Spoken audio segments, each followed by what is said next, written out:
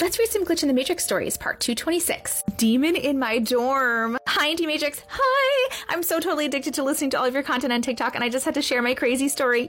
So I attended college at a very, very old private college in North Carolina. And by old, I mean it was founded in the 1890s. That's old, man. That's old. So as you can imagine, there's a lot of history there, and apparently some history is not so good. My roommate and I stayed in one of the oldest dorm buildings on campus our freshman year, and let me tell you, that place was haunted. I have always believed in the other side, but boy, did that living in that place make me a true believer. The paranormal activity randomly started one day, and it just progressively got more intense. I remember it started on one random day. My roommate, we'll call her Mary, and I were just sitting in our beds doing homework like we always did in the afternoons. Our dorm was very small and only consisted of 2 beds and 2 desks. She never used her desk to study, but we used it to store items and place things on. Well, her deodorant and her package of chewing gum slid all the way off of her desk onto the floor. These items were sitting in the dead center of her desk, so we knew it wasn't just a draft. It appeared as if someone took their hand and just slowly pushed these things off of the desk at the same time. Mary and I both saw this and just looked at each other with wide eyes. I asked Mary, did you see that? Mary replied, yeah. We both agreed not to pay much attention to it because we didn't want any unseen forces to see that we were frightened. Smart. That is so smart. Normally, like if you see something or if you hear something, no, you didn't. Little things like this happened almost daily in our dorm room. We just carried on like usual in hopes that it would eventually stop. At this time, we did not feel threatened or on edge being there, at least not yet. Christmas time came around and we decided to decorate our dorm. We put up a very small tabletop Christmas tree on Mary's desk. We decorated it with cute mini round ornaments one day. We then left the room to go hang out with a friend down the hall. When we returned to our room a couple of hours later, the ornaments were scattered all over the room. It looked like somebody had thrown them.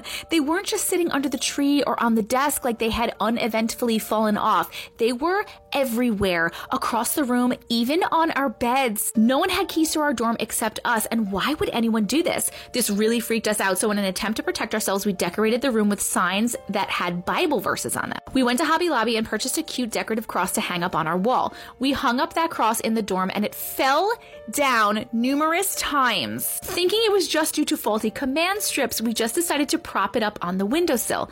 The cross continued to fall over, but each time it was more forceful, appearing as if it was being knocked over by something. This is when we started getting really nervous that something in our dorm wasn't so nice. Oh my god! So of course, what did our smart college student butts do? We decided to try to communicate with this entity using a Ouija board. So smart, right?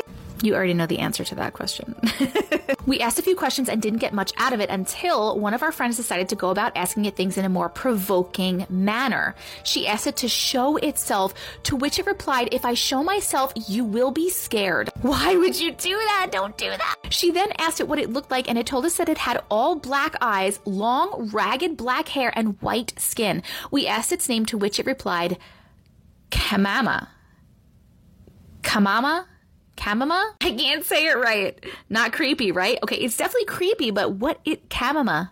Kamama? Am I saying that right? I don't know. Our friend then stupidly asks, well, if you're so scary and real, why don't you knock over that cross? And I shit you not, that cross went flying across the room with such force that we all jumped up and ran out of the building as quickly as we could. We were scared out of our minds, and I wanted so badly to pack up my crap and move out. Why would you provoke it? Mary and I had a friend who lived across campus. We'll call him Leroy. I told Leroy about all this haunting stuff, and he asked if he could borrow the Ouija board for a few days. Of course, we weren't planning on using it anymore, so I gave it to him and told him to have fun. This is important. I didn't give him any specific information regarding what our demon said during our session.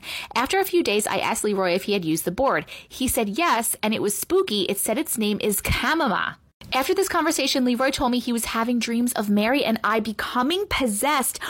This made Mary and I true believers that this thing was real as you and I. Our university was of Lutheran faith and had an on-campus chapel and pastor. I reached out to our pastor in an email and told him about all the haunting things that we had experienced and asked if he would pray for us and come to a blessing of our room. He asked what dorm building we were in. When I told him, he replied, "Yup, I figured. I have heard of this happening before in that building." What? How insane is that? Was it the Ouija board that had the entity connected to it, or did this dorm have more bad history than good? Okay, hold on, because if you're saying, was it the Ouija board that had an entity connected to it? Does that mean you found the Ouija board, like, in the room? Was the Ouija board just in the room? Because I was going to say, it was interesting that you did the Ouija board in that room and talked to that demon, and then you gave it to Leroy.